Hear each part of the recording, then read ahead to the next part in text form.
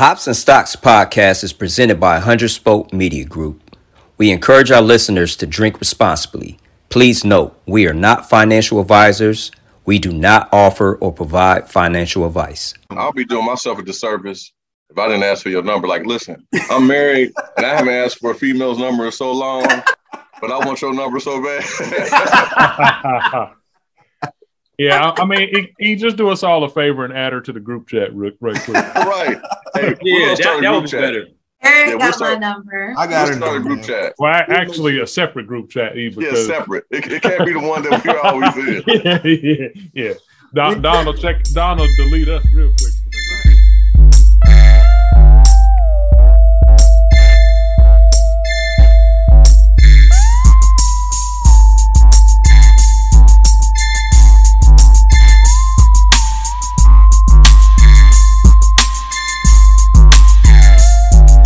Affiliated from the city of Gems. Welcome back to the Hops and Stocks podcast, brought to you by 100 Spoke Media Group.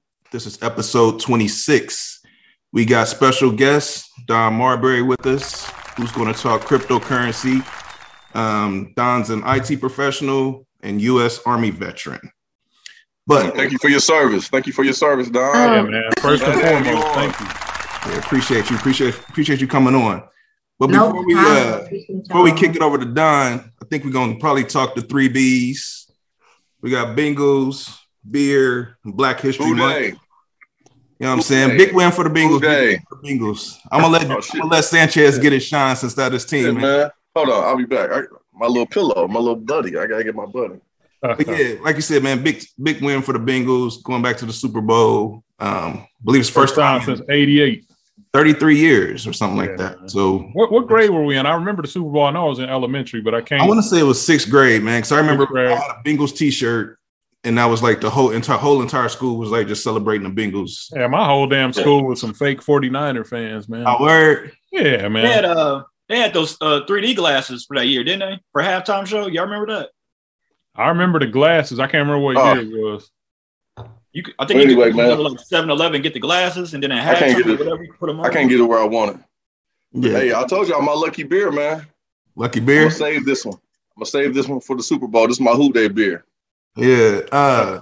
For anybody that follows Doug on social media, y'all was treated to some special shenanigans. I think he would have made Ric Flair proud with his Who's. Hey man, it was surreal. I don't understand why that's not on our page, man. Yeah, man. Why should it be? Because it's good content, man. That's good content. Didn't somebody tell you to record? Man, it's personal, man. It's personal. I mean, hey, man, I'm the one that shot it to you like, hey, man, this is good content. Tell your wife. I took it down. I put it up. I showed it for a little while, and I took it down. Man, that's personal, man. Everybody only got to see that. You know, I screen recorded it, right? So I can put it. I mean, that's just how weird you are. I can't help how weird you are. I'm gonna put that on our page just because you said that. Anyway, man, I'm like, happy, bro, Zach Taylor might bring you the game ball for that screen, bro. Nah, man, I ain't doing it for that, man. I'm just doing it out of just sheer happiness, man. It was crazy. Man, doused himself like. Hey, I ain't see that. You poured something on you, man. He's pouring water on himself, man. But I wasn't even drinking. Actually, I wasn't even drinking. I just had water. I was sober. I was so focused, man. I mean, my heart was crazy the whole time. I bet. The overtime, I kind of felt, man, when they got the ball, and Apple missed that first interception. I'm like, man, something going on with Mahomes, man. He wasn't clicking. And I was like, how the fuck did you drop that, Apple? Then the next play, Apple actually redeemed himself because he came in and knocked the ball to great play, man. So after that, when you put it in the kicker's hands, it was curtains, man. I mean, our kicker's so confident. I think if Kansas City wasn't trying to bury y'all in the first half, they could have just kicked the field goal instead of going for the touchdown right before half. Yeah, I mean, that was the arrogance. Fast. And then that was the arrogance. Fucked up, man. Yeah, I think the Bengals said they carried that momentum into halftime. Like, that was a big play for them. Oh, yeah. And Apple made that tackle. He made that tackle. Sure, it was a play. It was a play that they probably would score on, 8 times out of 10, but shit, not that time. But yeah, I'm glad we're going, man. And you know, I'm not gonna be able to drop no 6,000 for no ticket, but we definitely gonna celebrate. Insane. That's the one thing. That's one thing I feel like the NFL needs to revisit, because it's. I mean, based upon those prices, it's a corporate event. Like, your average fan can't fork over $6,000 plus room, board, flights to sit up in the nosebleeds, man. Like, your experience in watching the game ain't even. You better off watching it at home. Right.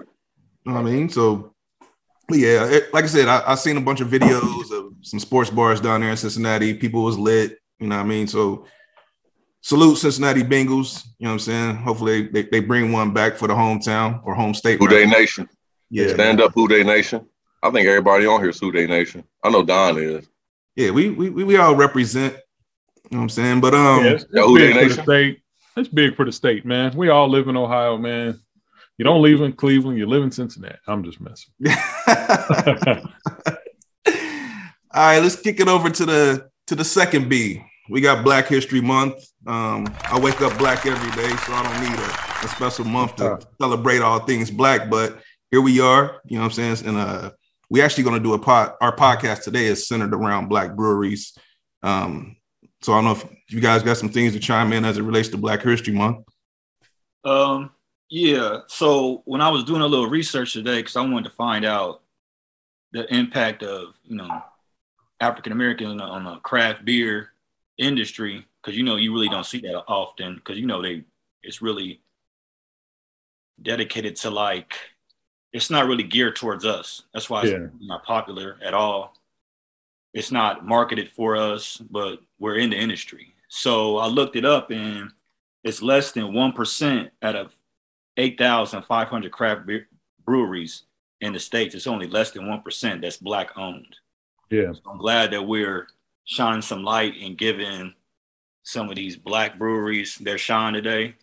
And I wanted to highlight one person in particular, give her flowers now. This lady's name is Celeste Beatty. She runs Harlem Brewing Company. She's the first brewery in the country that's owned by a black woman. So I wanted to give her flowers today on this podcast. Big ups to Miss Beatty. I'm going to treat her with some respect. Miss Beatty. Yeah, good information. Miss Beatty. I think the actual number of black brewery, which makes sense to your 1%, because I believe it's only around 60 or some odd black-owned breweries in the country. Right. And actually, what's kind of significant to that is out of that 60, Ohio has 5, which that's a nice percentage. I believe that's a big percentage. Yeah, that's a big percentage of the 60. So, you know what I'm saying? Salute to all our black breweries in Ohio and around the country. Well, speaking of which, man, we want to shine Esoteric, man.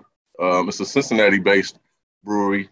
It's minority owned, and what's interesting is that the brewer, I guess you can call him a master brewer. His name is Brian Jackson. Brewmaster. Yeah, his name is Brian Jackson. We all went to school with Brian Jackson, but he's from Mad Tree. He's from Mad Tree Brewing. Yeah, and he's co-founder with a guy named Marvin. I don't want to mess up his name, but Abernica, maybe. And it said he was a serial entrepreneur. I was like, man, you a serial. I mean, you're pretty serious about your entrepreneurship if they call you a serial entrepreneur. So the lotus flower is their logo, and it has some meaning behind it. But I was out of all their investors, 35% of Esoteric's investors are minority, and the other 20% are people just from the neighborhood. So they're trying to keep the black dollar inside, you know, the beer business, and actually keeping the dollar inside the neighborhood too. So big up to Esoteric. Yeah, Walnut Hills, right.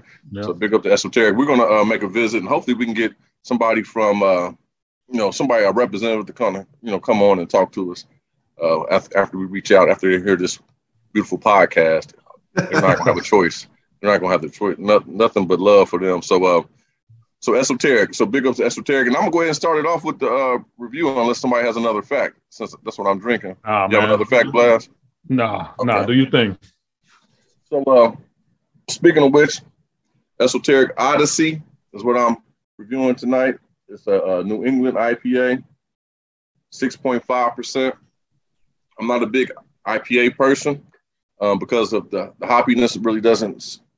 My palate doesn't really agree with it. More and more, I'm getting used to, and my palate's changing more. And I've been sipping on this already, and I have to say that it's good, man. I'm not getting the real hoppiness that I normally get with an IPA, and I'm not just saying it because it's esoteric and they minority owned, whatever. It's legit good. Let me take another sip of it. It's not real hoppy at all. I'm getting the citrus, whatever hops they use, quality hops. It didn't give me that information on the actual can, but yeah, I was gonna say, what's the stats as far as ABV, IBU? Yeah, see, they have this fancy can, but they're not putting a lot of information on it, you know. So, yeah, okay, 6.5 ALC.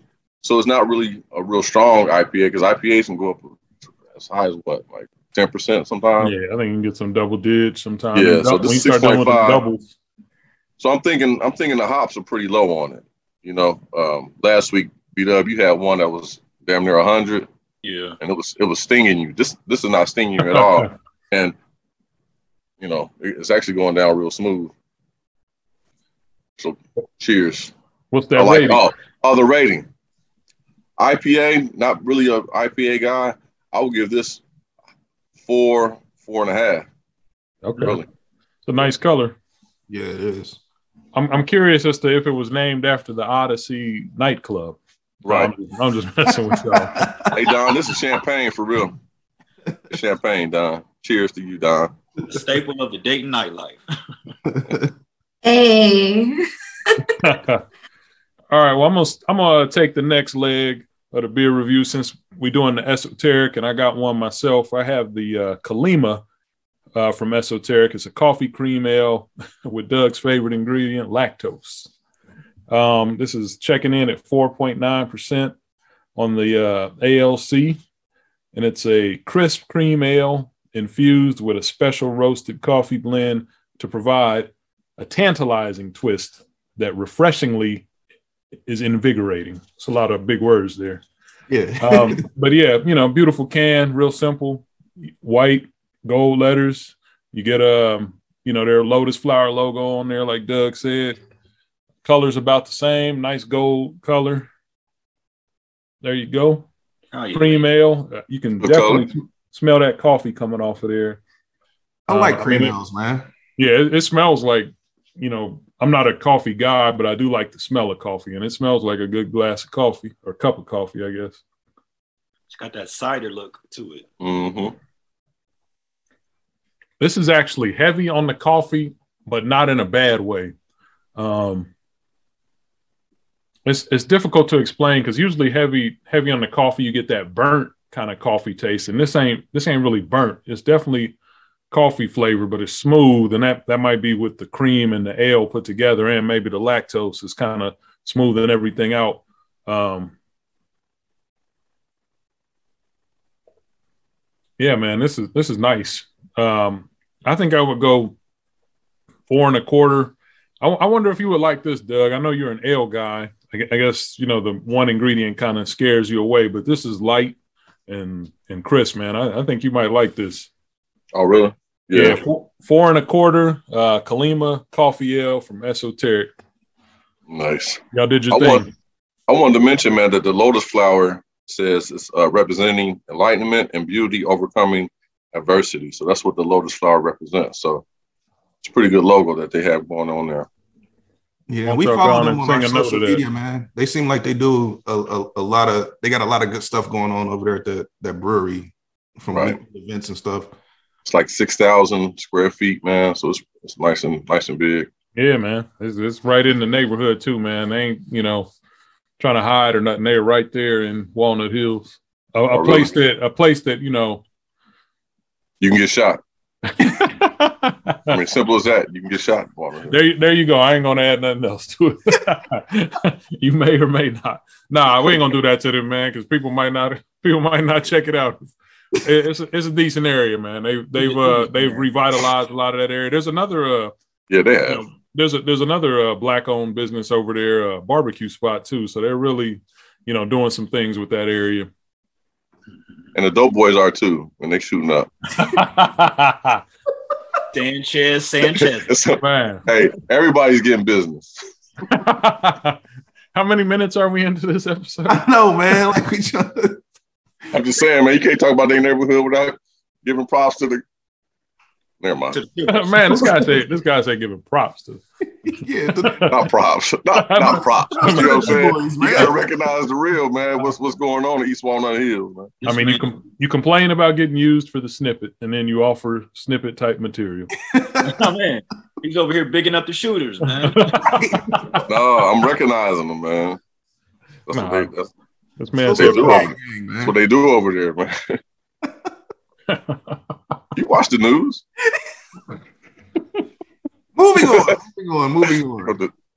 Man, somebody take it from here. Yeah, man. I'll go ahead and pick it up, man. He muted out. Huh? He muted out.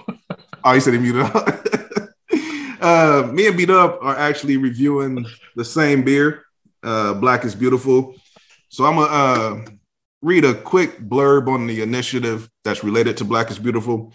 This came out last year, and the Black is Beautiful initiative is a collaborative effort amongst the brewing community and its customers in an attempt to bring awareness to the injustices that many people of color face daily. Our mission is to bridge the gap that's been around for ages and provide a platform to show that the brewing community is an inclusive place for everyone of any color. So once again, this is Black is Beautiful. And actually, I have the street side offering, same that B-Dub will be reviewing here pretty shortly. So this is an Imperial Stout with macadamia and coconut coffee. A lot of breweries participated in this initiative last year, and I was fortunate to get all the local ones here in Nashville. I have all of those, but unfortunately, they're my storage. So this right here is checking in at 10% ABV. It's a stout. Love stouts. And I love this, man. This is a really good flavor, checks all the boxes, hits the notes. The coffee flavor is really mild and mellow. So it's kind of subtle with that coconut. And I'm not the biggest coconut fan. So when you get just that slight hint of coconut, it really pairs well with coffee. Let me take another sip of this. A lot of chocolate. That was a real noise for a second. You said what? B-Dub made a little drinking noise. I thought that was real. I'm like, damn. That's the one we fucking thirsty. You get a lot of chocolate. It's a good one. I would get this 4.5. I haven't had one that I would actually rate under a 4.5. I think all the breweries did a really good job with this offering. I don't know if this was a shared recipe across all the different breweries, but all of them have the same profile. So I don't know if each one had their own particular spin, but street side, y'all did your thing. Black is Beautiful. Nice. What'd you is that the one we had beat up when you brought it down when we did the basement? Yeah. Okay. I'm giving it 4.5, Blast. 4.5. Okay. Yeah. I mean, we all had it at I think that was the Ohio State, Michigan get together we had. And I mean, it was an excellent stout. Yeah. So all about it still all a B-Dub shine, man. Everybody has their own opinion and palate, so I'll let you do your thing. Yeah, let's talk about it. Like Eric said, we are reviewing Black is Beautiful. This is the street side rendition. They did do this collaboration with like 883 breweries. Wow. And the thing was, they all had the recipe, but each one had their own little. They could tweak it a little bit. That's why this one has a couple of my red doesn't have the macadamia or the coffee note in it. Okay. It's at 10%, like he said. It's dark. It's roasted. I'll show it to you. This Elmatic brewery right here. This is a hey, great minds think alike. Elmatic, man. Shout out to Elmatic, Black-owned brewery in Huber Heights, Ohio. I'm just glad we don't have to see that chalice this week. Oh man, you lucky, man. But yeah, it's chocolate, it's macadamia nut, it's coconut. I don't like coconut either, but I've had this before. This is my second re-up on it, and I bought 4-pack. So I'm off top before I even sip it on camera. This is a 5 for me. Oh, okay. All right, there we go. Yeah, I I won't argue with you there, man. It's a highly rated beer for sure. Yeah. Mm-hmm. Yeah. Yep. There go that 5. Still a 5. Yeah, that was good. It was good. I remember that one, man. Yeah, I mean it's full body, so this is not like an easy reach. It's not something you would have in the summertime. It's definitely a colder month type beverage. But yeah, I love this name, man. Yeah. Can work. Yeah, the can work is great, dope. Like I said, man, I think every one I've had has been fire. I haven't had one where I was like, oh yeah, y'all missed something. I would be interested to see if there's an initiative, if there's like a different offering this year. I haven't seen any news related to if they're doing it again, but I grabbed a couple last year. But yeah, we wrapping that part up. Yeah, I mean, I just got to point out the fallacy, man, that B-Dub actually went last. It's ridiculous, man. I don't feel good going last. I feel weird. I don't run anchor. I run point. Yeah, there's some bad juju going on with this episode, man. We get it fixed up for the next episode. I have to burn some incense or something, man, to make sure the rest of the episode will go all right. The episode's gonna be fire, man, because we got a fire conversation on deck. Once again, no doubt. I want to reintroduce Miss Dawn Marbury. She's going to talk to us about cryptocurrency. Dawn has done really well in that space. She's been in that space since 2010. So I'm excited to hear about all the information that she has. Her and my cousin were traveling from Ohio to New Orleans, and they stopped here in Nashville on their way down there. And so that's how I got to meet Dawn. And if Dawn could have stayed a couple more hours, I would have been, you know what I'm saying, shelling out some coins and had my crypto all set up, man. But the conversation that we had sitting right here in my kitchen was really, really good. And I told her, I was like, man, we got to get you on the podcast. I'm like, this is what we talk about. We talk about crypto. We talk about NFT stocks. And anybody that's talking about they done did 6 figures in that space, you got my ears. Yeah. So once again, Dawn, the floor is yours. Introduce yourself and take it from there. That was really dope. I appreciate that. We did really appreciate your hospitality, and it was like right on time running into you. And that was the first time I met you. So that was really cool that we connected like that. But I am Dawn Marbury. I'm in Columbus, Ohio right now. And, one of the people that are in the crypto investment space, I look at it as a long-term investment. I'm not a day trader. So some of the day trade stuff, like I've experienced that before in like previous bull cycles. But I think the reason that, I'm able to sit here and talk to you now is because of a lot of the stuff that I learned in IT, just coming from the person who used to build the computer, from the person that evaluates what technology goes in an environment as a fit from a managerial and a strategic planning level. A lot of that, the education that I got taking classes and on YouTube University helped that, 6-figure run up. So I'd always want to encourage people that have an idea, they want to do something, they are interested. People have been hearing about Bitcoin for years.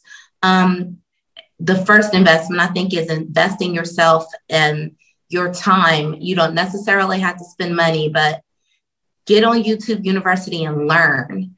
Learning for yourself and doing your own research is going to be like a very key thing that you utilize in your arsenal along the way when you're coming up, in this volatile crypto space. So, yeah. It is very volatile. And Don, recently I've lost a lot of money with crypto. I mean, it's been down. It's been down. Yeah, it has been. Yeah. How have you been able to, weather those ups and downs? And, with the 6 figures, I have to imagine that you're not putting in tens and the hundreds. You're dropping some stacks in, or am I wrong about that? I have 4-figure investments, and we're talking about the last 2 years. I have, I'll say 2020 April of 2020 was the cycle that I'm referring to now, because I've learned a lot since 2010 in Bitcoin. But I have 4-figure investments that are in the 6 figures now, even with the market retraction. And a lot of that, again, is I'm not necessarily looking at a trade analysis or looking at a trade signal or utilizing the same methodology that a day trader would use. I am more of a buy and hold person, a hodl person, and a buy low, sell high person. And I think risk aversion has a lot to do with when you say what is buying low. I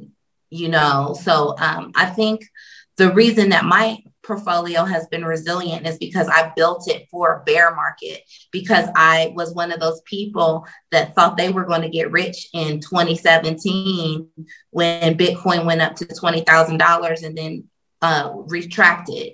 I was somebody invested in the market in altcoins, and I understood that, it could quickly become like a casino if you don't I just went in with more research based off of what I learned. So what I do is I'm not just looking at a trade analysis, just looking at a trade signal or market sentiment per se. One of the things that I look at is the use case. And again, these are IT terms. What is this product attempting to do? And a lot of the things that I think that is important, especially for us as Black people, there's so many people that are wanting to pitch to you, invest in this, invest in that. But I think it's really important to not only look into what the use case is, but can the product be built? Not just do I like what the person is saying and I believe in the person. And I think what I did with my portfolio, because I started accumulating for this current cycle in April of 2020 with $4,000, not a lot of money, but it was more or less looking at the product. What is the use case? Can the team build what they're saying they can build it? And those two things, in my opinion, kind of build some resiliency in your portfolio in a bear market, because a lot of the crypto space is speculation. Right. So if you're speculating on something that is going to be nothing, so in a bear market, it has a lower probability of coming back unless there's a pump and dump. But if I'm building in something, if I'm investing in something that has a strong use case that can be built, and when I say a strong use case in this space, I think people should be using crypto that don't know they're using it. Crypto is a complex thing. It's not the most user-friendly thing in the world.'t I think when I can look at a project that has a use case that extends to somebody that is a non-crypto investor, non-Bitcoin holder, that's intriguing to me. If the product can be built, and that is looking into the development team. And again, I'm somebody from the IT world. So I'm looking at, I understand what to expect in IT product development, but also has this development team built anything or been part of anything amazing, spectacular, something that, I would know. So that was part of it. So to follow up, not to cut you off, but what's the use case? What's the use case for, let's say, Ethereum, or what's the use case for, the biggest one out there, Bitcoin? What is the use case? I mean, how would you describe that? Well, I think for me, those aren't, and this is going to sound treasonous, but those aren't major hedges in my portfolio. Okay. The things that I'm looking at are things that are going to be used in the multiverse or the metaverse, if you will, digital, physical currency. And I think the main reason that people are interested in Bitcoin and what the blockchain technology. Right. So I think the very first thing, if somebody didn't understand the use case of Bitcoin, would be to understand what is the blockchain. And the blockchain is like a digital ledger that provides so much security, but at the same time, anonymity, but at the same time, it's public.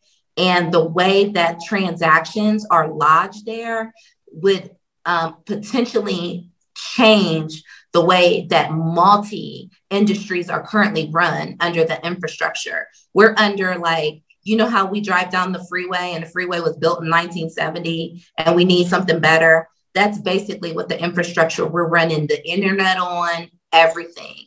And technology is constantly growing. So when you're investing in Bitcoin, Ethereum, you're investing in the future of technology, because the future of technology is going to be on blockchain.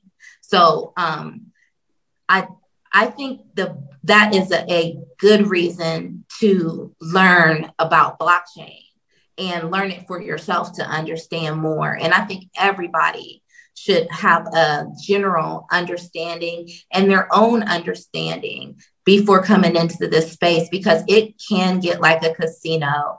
It can get like gambling quick. And there's always somebody that's shilling something.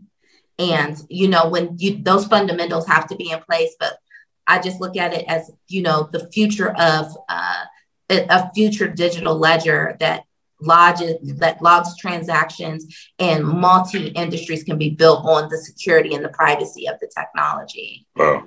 I've learned so much. You've been talking for maybe 7-8 minutes, and I've learned more in your little small segment than I've had in years. So good job with that. Oh, wow. I have another question. I don't want to monopolize because I'm so intrigued. Like I'm on the edge of my seat right now when you're talking. But I just want to, because we've had different people come on and talk about different topics, including crypto, but we've never had anybody come from the angle that you're coming from, because I think this is the first time we're really hearing about someone who was really looking at the technology. And that part is kind of fascinating to me, is that, with your background in IT, it's almost like you weren't necessarily looking at the end product. You were more looking at, what was going into creating that product. And I guess, just kind of speak to that part as to when you were doing your research, what were some of the things you were, looking for? I know you had said, were these people part of anything extraordinary or something like that? I mean, just kind of guide us through when you first started looking at this type of technology, what it was you were researching. Well, to be honest, when I first looked at it, this is 2010, and I was somebody that was working on the help desk and building computers. And, when you're sitting around, the only girl in the room with a bunch of guys, and we, have conversation, a lot of the conversation is about, technology, cutting edge things. And, the conversation began to evolve around things that could be accessed on the dark web. So as a nerd person, the person that dives into things, that loves to learn, loves to research, I wanted to learn all about the dark web. I was already working in technology anyway. So what I do would, I learned how to configure computers back then. It's a lot different. Now you just download a Tor browser and you're, anonymously, on the internet and on a dark web. It was a lot different back then, being able to configure a machine to be able to access the dark web and just, be able to show people the marketplace, what they could buy, and, how they bought what was on the marketplace, which is anything you could think of. Was with Bitcoin. Bitcoin, the first time I saw it was probably 45 cents. It was never something that I thought about holding as an asset or a store of value. I looked at it as a conduit I thought the sweet thing that I was bringing to as value to the table was showing people how to access the dark web and dark web marketplaces. I didn't know the value was actually the Bitcoin itself. And, back then I was so careless with computers. I wrote a novel and I've lost my novel multiple times and, throwing away just random Dell devices. God knew not to let me know about Bitcoin then, because I probably have a laptop with 100 Bitcoin on it that I threw away and couldn't access it. The hard drive died on, and I would rather not have that life. So, that was the first, my first inkling into Bitcoin. I wasn't even thinking about it. I'm like, oh, this is Mount Gox. This is where you go buy the Bitcoin. The Bitcoin is what you use to buy whatever it is that you're looking at over here on the Silk Road. Like, just never thought to store it as a means of value. So I had a friend that is also in technology field. In 2015, she told me like, hey, she'd go to all CES. She was a startup founder. She told me like, hey, I know you know about Bitcoin. You should look back into it. So again, just like when I was working in a data center, in the server room and learning more about Linux servers than the guys that were on the Linux server team. That was one of the things I just jumped in and I wanted to learn more about it. And that's when I kind of started using Bitcoin like a credit line. I put some money in, take it out, put some money in, take it out. Like, oh, this is cool. I never thought of using it like I do now as long-term investment in the crypto assets that I have. But I think it was a learning process and somebody that's not afraid to take a loss, because you have to learn along the way. And one of the key things, I think if anybody takes away anything from what I'm saying, the key thing, outside of my IT background, there's a book by Ray Dalio called Principles. And it taught me a lot about investing, and it closed a lot of the gaps for me. It helped me, how the FOMO, emotional part of trading, it really solidified a lot of the things that I learned in IT, of course, but, just about wise and wisdom with investing. So I would kind of think that would be the apex of the thing that put everything together for me.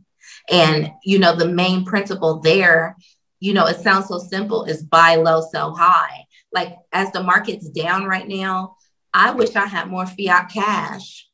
Like, I'm not panicking. My portfolio is up still, but have I lost hundreds of thousands of dollars? Yes, but I stand to gain exponentially more. So I mean, and that's just, I'm obviously don't have a crystal ball, but I'm bullish on what I've invested in because of the research I've done. But I also think that research was backed by a lot of education, and that's in, YouTube University, like I said, and Ray Dalio's Principles. It's on Audible. If, you can't read a book, like I didn't get the paperback, I got the Audible version, but so Don, it helped me a lot. Well, I'm just going to say that, you ain't got to sell yourself short. Our people are taking a lot from this interview. I know I am, and I know, the fellas are. And when this gets out, I'm sure people are going to be like, whoa, it's a lot of gems coming from you right now. So don't sell yourself short. Oh, I appreciate that. But I definitely in the 2015 run up to the 2017 bull run, our friends, we had a group of Black folks. We had a Slack channel. And we just talk, about crypto because it was so isolated patches. All of us all across the country, we wanted to connect and talk about it. But, after the market retracted, people kind of think, everyone always says Bitcoin is dead. Bitcoin was, fraction of a penny in 2009, went to 9 cents. And, then it goes up to $1 and crash. Like, there's people that, sold Bitcoin at $9. Bitcoin is dead. So Don, it was dead at 16,000. It was dead at 30,000. Like your friend Eric didn't believe it. I would be investing in risk aversion is what I would be looking at as the first, important thing to look at. So one thing that you said earlier, and you also mentioned it when you were here talking to me, and it's one thing that I've held on to the entire time, is that you're not heavy into like the retail stuff. So like I remember you said, you was like, man, by the time that you guys hear about it, I've already made my money. So Bitcoin, Ethereum, Dogecoin. Yeah. I like low market cap gems. And that's a part of doing the research up front, because that's when it's a higher risk, but you have a more chance for exponential gain. And that's why the first thing is, can this product be built? There's a particular product, and I don't know if you all do you guys talk about what's in your portfolio? Mm-hmm. Yeah. Okay, there's something I'd like y'all to look into called Luxo.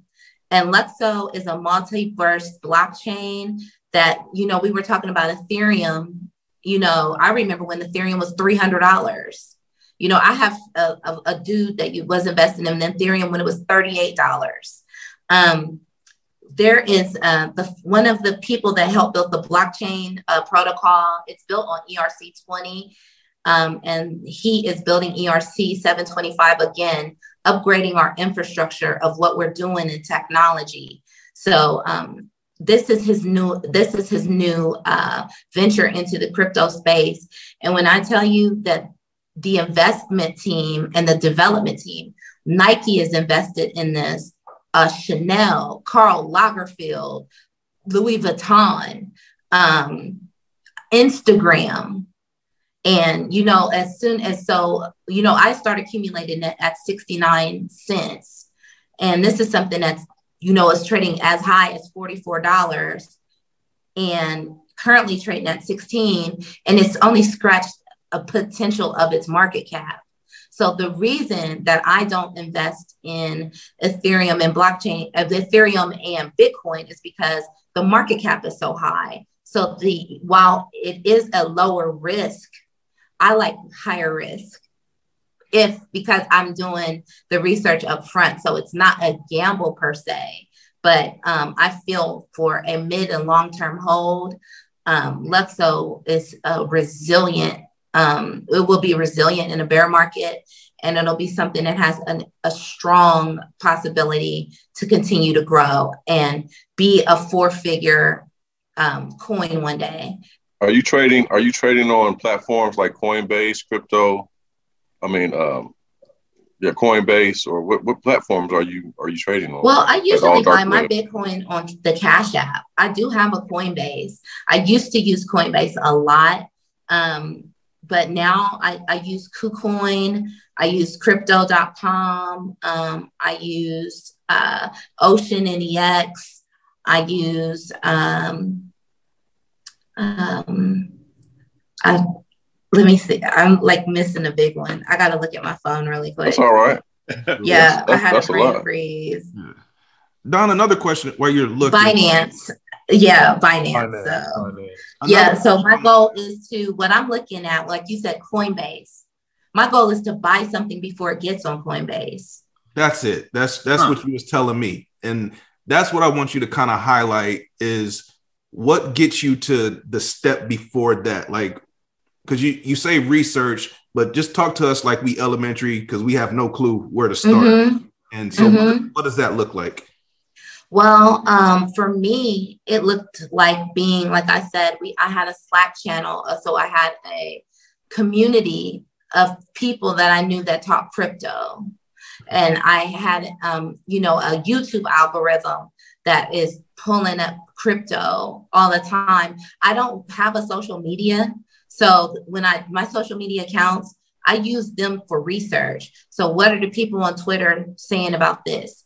Like, so if I hear see a $sign LYXE, and I'm like, what is this? So I'll go to the website. I'll read the white paper. It's I think for me, it may be different because, again, I work in the technology field, but that's the first thing that I do is read the white paper. And then I look at what are they trying to build? Can they build it? And I look at the market cap because, again, I want something that's undiscovered. So if it has a huge market cap, I'm like, I'm not going to say that it's not going to continue to grow. But again, you know, if I'm buying something with $150 million market cap, and I know it could go to $1 trillion market cap, or $1 billion market cap, or $350 billion market cap, wouldn't it be advantageous for me to like invest in it when it's in the 100 millions versus in the billions? So that's what I'm looking at as far as market cap. And I are you looking at penny? Board. Are you looking at penny, like penny crypto? Like yeah. So like I said, a lot of the I have $3,000 investments that are in the six figures, and I've started buying that in 2020. Like, I wish I would have bought more. That's one of the things, but I did the research on it. It checked out. It was a working product. I don't know if you heard of Matic. Like, that's why I thought it was so cool that you all had those Illmatic. I almost got Illmatic on the license plate on my Porsche because I love rap and I got paid off of this coin named Matic, Oh, word. Yeah. Yes. That would have been dope, man. Yeah, I wanted to get Illmatic on there. And, but when I started buying Matic, it was half a penny. So I'm just like, I'll put $300 in this week, 400 in this week, but I was expanding my portfolio because all the research I did on Matic, it made sense to me. The advisory board made sense. The development team made sense. The market cap was low. What they were trying to build, NFTs, DeFi, the second layer protocol over Ethereum, so lower gas fees on those NFTs. It just made sense. And when I went to their website, the website looked good. I'm like, oh, it works. And, there's things called staking in crypto. So what you do is, I took my 60,000 Matic that I paid $2,000 for. And staking is a process that you just kind of lock it with them on their website, just like you have your funds in your wallet. You're locked with the assets on. It helps their network redundancy and security and with their computer nodes. So that's what it's basically, just giving them custody of it. Made money off of that, and that's my highest. It's when something does 3,000% and it's scratching the surface. That's what buy low is. Buy something at half a penny that's going to be trading at, $1.75 that's projected to be $10. Yeah. But that's when the trade analysis part comes in. And it gets so overwhelming. It gets so overwhelming being novices at it. And I've been trading Bitcoin for a while, but nothing like you. And I'm still a novice. It gets so overwhelming because I get these emails with all these penny coins coming in. And it's like, which one should I buy? It's like, it becomes overwhelming. So you're just saying, hey, do your research, go to their website, see if it's actually something that's going to be feasible. And if they can actually build it, right? If they can build it. Go to Twitter and put that $, LYXE, or that $, RSR, or that $, Matic, and see what people are saying. Look at how popular it is, the social engagement it is. There's Telegram channels that a lot of information is going back and forth about, low cap, market cap gems. And I'm one of the people that look at the crypto space, potentially as something the way the NASDAQ Dow Jones is going to be for us currently. There's going to be a lot of successful projects, and, there's not going to be just one, that you're looking at that's going to catch fire. You know, there's going to be multiple ones, and Bitcoin will probably be like that petrodollar, you know, to kind of be the thing that, you know, grounds the market as it is, if for lack of a better word. So, Don, obviously you have a process in place at a very high level. If you were to like just step out your process, and you're saying, and we're all telling you because we are highly interested. And I told you when you were here, like, hey, I'm ready to put some money in tomorrow. Yeah. What does that give us? What's our first step? What should we be doing to set up a First foundation? step is call Don, bro. Well, I got the number, so Don, yay or nay on this? I hook people up. So what should, because you gave me some stuff to start like downloading and some stuff to start installing on my computer. Yeah. So if you could give the fellas here as well as our listeners the startup process of how do we, because right now we're all retail. I don't want to discount Doug because Doug's been doing this a lot longer than we have, but I know myself, I'm a retail crypto person. If I see it on the internet, I buy it. I don't do any research. It's a gamble. I bought the Shiba coin, a FOMO, and the more research I do, I realize that Shiba's not going nowhere. Like it's, I mean, like it's just, it has its cap. So tell us how we should be setting ourselves up to start doing more of what you're doing. Well, the first thing I think that is important in this space is understanding risk aversion. If you aren't willing to lose a lot, like I tell people all the time, I take a 40% loss all day to take 1,000% gains. You know, it's a volatile space. So it's going to be up and down. Hodling is my strategy. It's not a day trade strategy. It's literally the most simple thing is buy low, sell high. So that takes a lot of different paths to get to high, and it's not a straight line. It goes up and down often. So the first thing I would do is understand my risk aversion, because if I want to get in the crypto space and I'm not risk averse, you can still get in the space, but I would just hodl Ethereum and Bitcoin because they are going to be your safest bet in this space. Now, when we talk into the altcoin space, that's like the wild, wild west.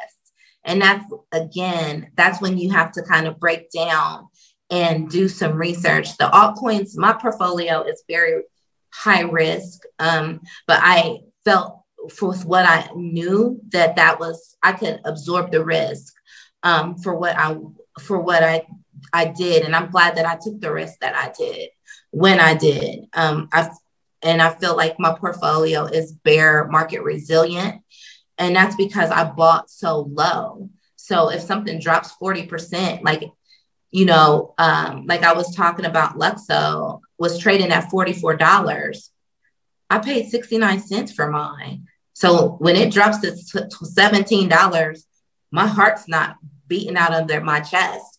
But there's so many people that, I tell them about certain assets. But again, this is why Principles by Ray Dalio is so important. And FOMO is so important because people don't want to buy Bitcoin at $37,000. They want to buy Bitcoin at $75,000. It's very hard not to follow the herd. It's hard not, so buying low, most people buy high and sell low because they're like, oh, let me sell something because it's down 40%. Let me keep something. But if mine is down 40%, I'm buying. Yeah. Yeah. And see, that's what's so scary because right now, I just want to buy. I want to buy because, everything's so low. But then you start to think, man, shit, am I just throwing this money away? So that's where I am right now with my investment strategy. Because I'm a buy and hold like yourself. And right now it's time to buy. A lot of the things I'm seeing is it's time to buy. And just pulling that trigger, it gets difficult, especially when you got, kids and college and stuff like that. But it goes back to your risk. Your risk aversion. Right, like I'm a single female that makes 6 figures at her job. with no kids and no dependents. So I have a high risk. I can take on more risk as most people. I don't have student loan debt. You know, so my risk aversion isn't as, you know, tight as most people's would be. But that's not to say that I didn't thoroughly research what I invested in. But do you want to sponsor? You want to sponsor my child in college? Well, if we can put some money in the market, your child probably be sponsoring us in a few years. Right. Hopefully, hopefully she's listening to these podcasts. Hopefully she's listening to these podcasts and learning something. Yeah, there's so many opportunities out here, and that's the cool thing about buying low, because like I said, I have 4-figure investments that are 6 figures. I didn't have to put a lot of money in.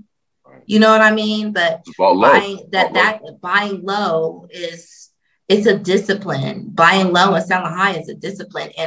And I think, you know, listening to somebody like Ray Dalio that was, you know, buying Microsoft stock in, you know, 1985, but was like, oh, Apple, I'm not getting that. Like, imagine the FOMO on missing Apple in 1980, in the early 1980s. Like, you can't catch them all. And you had to be able as a trader to kind of be logical. And, you know, and he bet his money on Bill Gates. It's not a loss, but was it the same kind of exponential gain? Or if you could, would you have invested in both? Of course. Like, I have days that I wish that I would have invested all of my portfolio in Matic, you know, because I would be a multi-millionaire, but I have to wait for it. You know, sometimes you just got to wait for the market, and it gives you an opportunity again to put more money in. And I think Bitcoin is one of those things that, you know, I don't know if it's going to be 3 months, 6 months, 9 months, or 18 months, but I think it's resilient. So what's on your what's on your watch list? Like, what are you researching now that you haven't pulled the trigger on? Let me pull up. He wants to know the nitty gritty. I'm like, man, let's quit dancing around over here. He wants to know the nitty gritty. Hey, man, this information might be on our paid subscription, man. Like so. Yeah, you can't give away all the gems. So you know what I think is super cool right now that I'm watching, and this is why I think it's cool. It's called ENS, and it's Ethereum name system. And the cool thing about this one is it's been out less than a year. So I love things that are brand new because, again, it has more time and room to grow, and you can accumulate it at a lower cost. And what it is you know, you have an Ethereum wallet. You all mentioned Ethereum earlier. You know how those wallet addresses look. So what Ethereum wallet does is that ENS is an Ethereum name service. And it is similar to what we have on the internet with domain name services, how 10.25.32, the IP address resolves to, you know, the shaderoom.com. So my Ethereum wallet address resolves to lovedon.eth. So it is words instead of that long, crazy Ethereum wallet address with all those it's probably 20 something characters in the deposit address. So if you wanted to send me Ethereum, you would just get it from your Coinbase wallet and send it to lovedon.eth. And people are buying these Ethereum domain addresses. Like back in the day, there was a story about Left Eye, one of my favorite rappers, and she was early on the .com thing. So she would buy like her friends' email, her friends' website addresses before scammers could, because people would hold them for ransom. So she'd buy like littlekim.com and give it to Little Kim because people were charging them money, celebrities money for their own names for domains back in the day for websites. So as we move into the metaverse and crypto world becoming more adaptable, one of the things that I think is really cool to look into is ENS, because there's going to be people that make crypto payments using addresses like lovedon.eth. And you know, you could kind of register your own domain address with Ethereum. Are you saying ENX? ENS, like Ethereum name system. Okay. Yeah. I'm taking notes, Don. You got to bear with me. And it's a Ethereum name service. I'm sorry. So ENS. So this is currently trading at like $18. But like I said, it's really new. And I like the use case. And it's a working website. And I think that in the future, you know, and it was just ironic because I looked at it. I looked up rocknation.eth was taken already. jz.eth was taken already. So people are registering already. Yep. Kim Kardashian.eth is taken already. So people are registering these names. And I think it's going to be in see if Sanchez.eth is taken. You should check. You should check. You know, I have yeah. Options so I think that's a cool one. Man, yeah. We gotta get our options.eth real quick, man.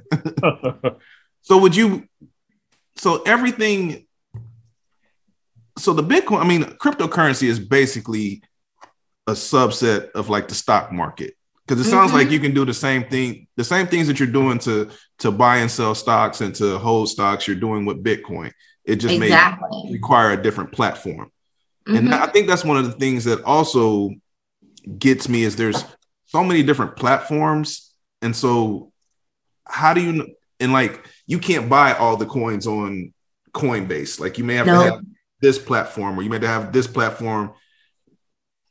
And I know you mentioned like some of the platforms that you have, but can you go over those real quick, just as a refresher of what platforms? Sure. Hold on, Don. Hold on. I'm about to buy 1,000, and I'm gonna bring my wife down, and I'm gonna tell her, "Hey, Don told me to buy $1,000." Don't say that. Hey, Carrie, I am about to buy something. I want you to do your own research. You know how they say Dior, Pop Smoke, Dior. Yeah. DYOR. Do your own. You my research. You my research right now. You know what, Doug? The crazy thing is, I told Don the same thing. Don, just let me give you some money and you do it for me. And she was like, I do that for people. I do that for people. Hey, I do it for my father. I do it for my friends. I'll explain to them everything I'm doing. But I do it for them. I do it. So I just bought some. So is Eric in good standing with you? Like if we go through Eric and he goes through you, does that work? In good standing? I have to make sure, man. You might be on bad terms. I'm like, I might need to forge my own relationship. Hey, man, it's my cousin's best friend. I think we good. All right. Hey, Don, I have to let you know that Eric was anti-crypto. I mean, he was, every time we'll send out something about crypto, he'll send something, a negative ad. We'll send something good about crypto. He'll send like a negative. We don't know what's going to happen. So he's one of those people. He's one of those naysayers that you were talking about earlier in the episode. You know what? I'll own that, man, because I am a late starter to the crypto, and a lot of my crypto investment now is honestly, it was FOMO. It was like, okay, man, it has to be doing something because everybody keeps talking about it. So let me just throw a couple bucks at it. And once again, risk adverse. What am I willing to gamble? What am I willing to lose? I throw that into the crypto space and not worry about it. Exactly how my thought process was, bro, because I didn't know nothing about it. Yeah. All I heard was it's risky, it's unregulated, it's the wild, wild west. I'm like, all right. So as soon as y'all put it in a chat, I look at it. I'm like, I don't know what I'm buying, but I'm only going to throw a couple bucks in here anyway, so it doesn't matter. Yeah, it's like I remember, B-Dub, I remember when you were signing up, you was like, man, why is it asking for my license? And yeah, man, it was shiesty, man. Look, when I signed up on Coinbase, it was asking for my license number. I was like, nah, man, this is something different. I can't do it. I mean, I feel you, but when I signed up for Coinbase, it didn't ask for that. So when you said that, I'm like, I have no idea what you're talking about. But when I signed up for crypto.com, it asked for the same thing. I'm taking pictures of my license, front, back. I mean, it's a level of security that I feel that they're trying to achieve. I understand that part, but as a person that's been hacked before and my identity's been stolen, I'm annoyed. Yeah. I think they do that for tax purposes. Yeah, I'm sure there's got to be. Yeah, they got to send you something. Yeah, and that's what's so cool about DeFi, because crypto allows you to really become your own bank in a lot of ways, because you are able to take loans that do not show up on your credit report out against assets that you own without selling them, and get fiat money sent directly to you at a rate bank would never give you.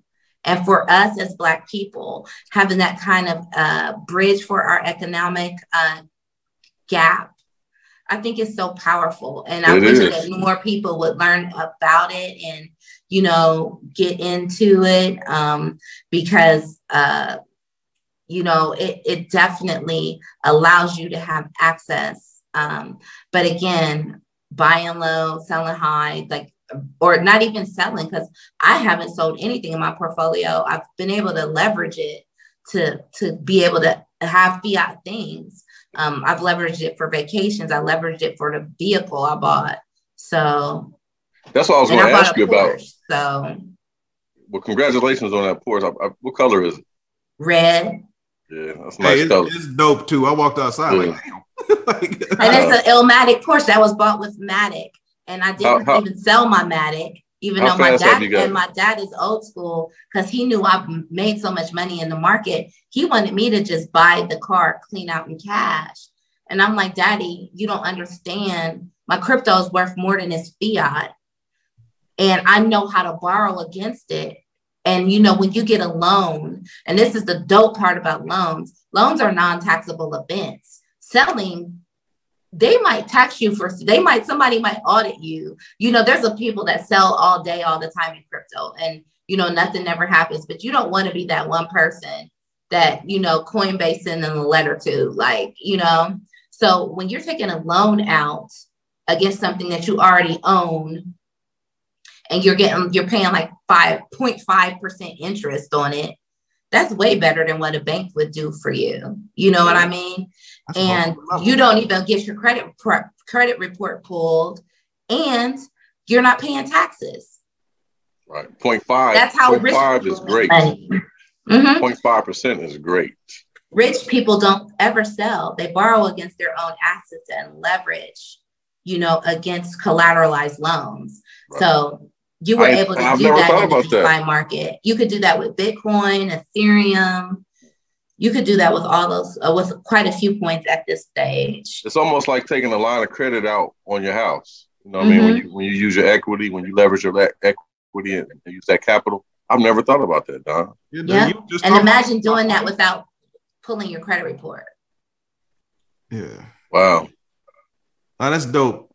Well, Don, I feel like we've I'm not done yet. Are you not done? Go ahead. Nah, go. We'd rather have you back, Don, for real. No. Well, I was honestly. Come back anytime, Eric. I will come back. Yeah, I was honestly just about to speak to that. Previously, we call William down here on the bottom of the screen. We call him Blast. He had his son on, and we called him the honorary 6th member. I think you've become the honorary 7th member. Hey, number 7. I'll take it all day. I appreciate it. You are the honorary 7th member. Hey. You are welcome back anytime. Thank you so much. I appreciate it. Yeah, you've been dope. I knew you would be dope just based on the conversation that we had in the kitchen. And that was only, just maybe an hour conversation. But I think you got so much more knowledge in you. We would be doing ourselves as well as our listeners a disservice by not having you back on. I'll be doing myself a disservice if I didn't ask for your number. Listen, I'm married and I haven't asked for a female's number in so long, but I want your number so bad. Yeah, I mean, he just do us all a favor and add her to the group chat right quick. Right. Hey, yeah, that would be better. Eric got my number. I got a group chat. Well, actually, a separate group chat. Because, separate. It can't be the one that we're always in. Yeah.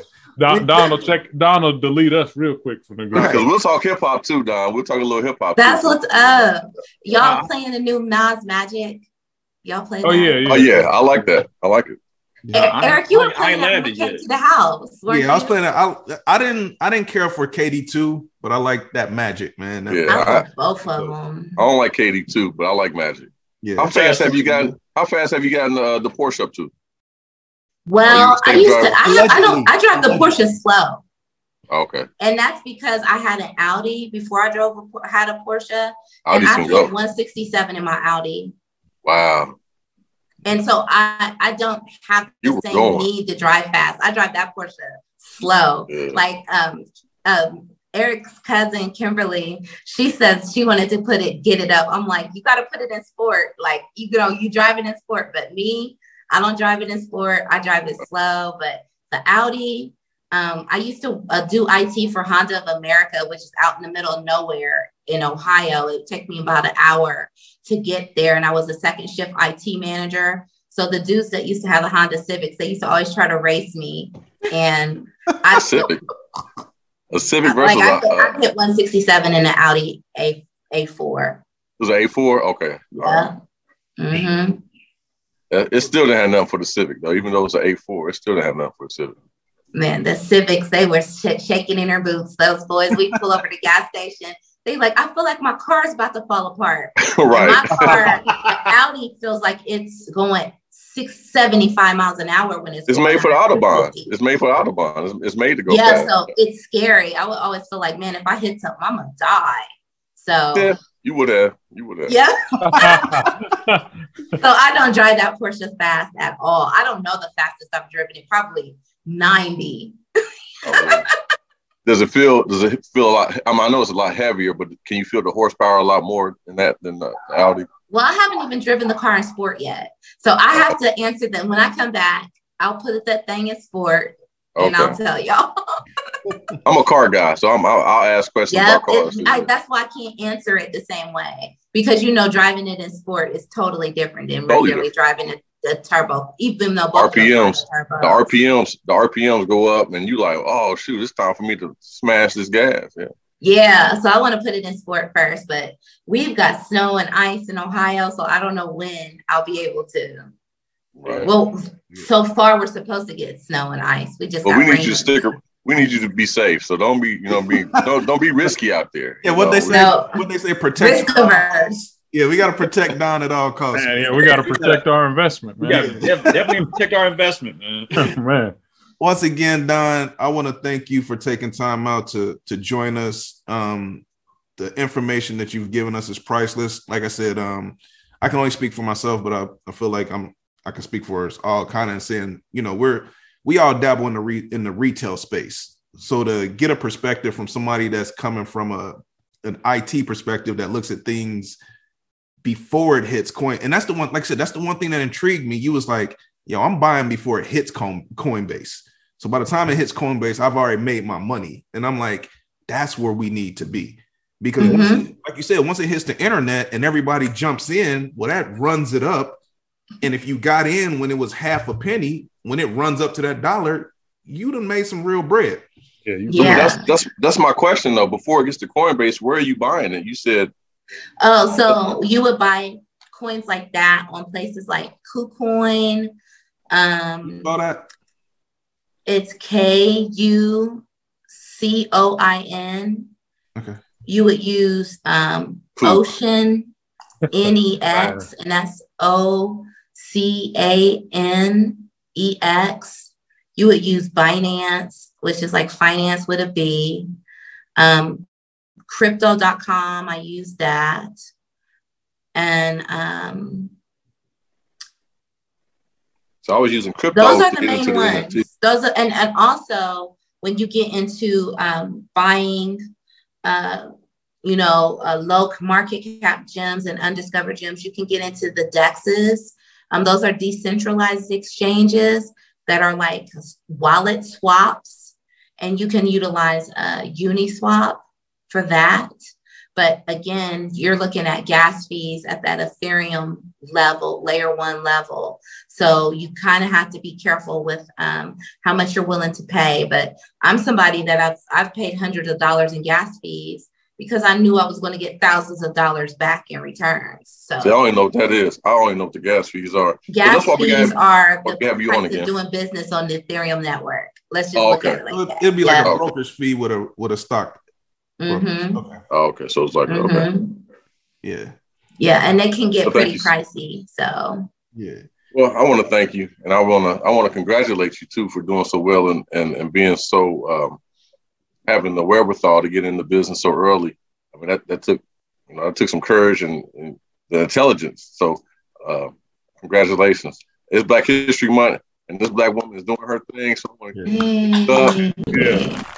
Right, I think it's a better way to start off the month on the show without you. Oh yeah, exactly. Once again, Don, thank you for hopping on. We appreciate you. Welcome back anytime. I'm sure I'm gonna get pressure from these guys to get you back on sooner rather than later. Once again, thank y'all for tuning in. Hops and Stocks, episode 26. Signing off. We out. If we ever depart from our heart to I'm riding with you. I'm riding with you.